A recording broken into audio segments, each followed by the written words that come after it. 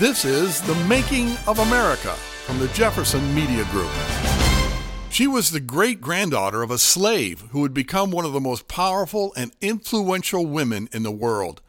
Condoleezza Rice was born in Birmingham, Alabama in November of 1954.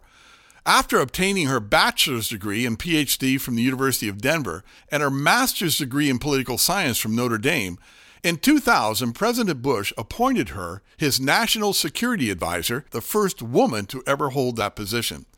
5 years later, he appointed her as America's 66th Secretary of State.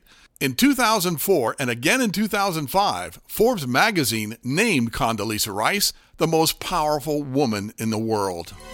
This has been The Making of America. I'm Michael Emerson, and you can visit us at jeffersonmediagroup.com.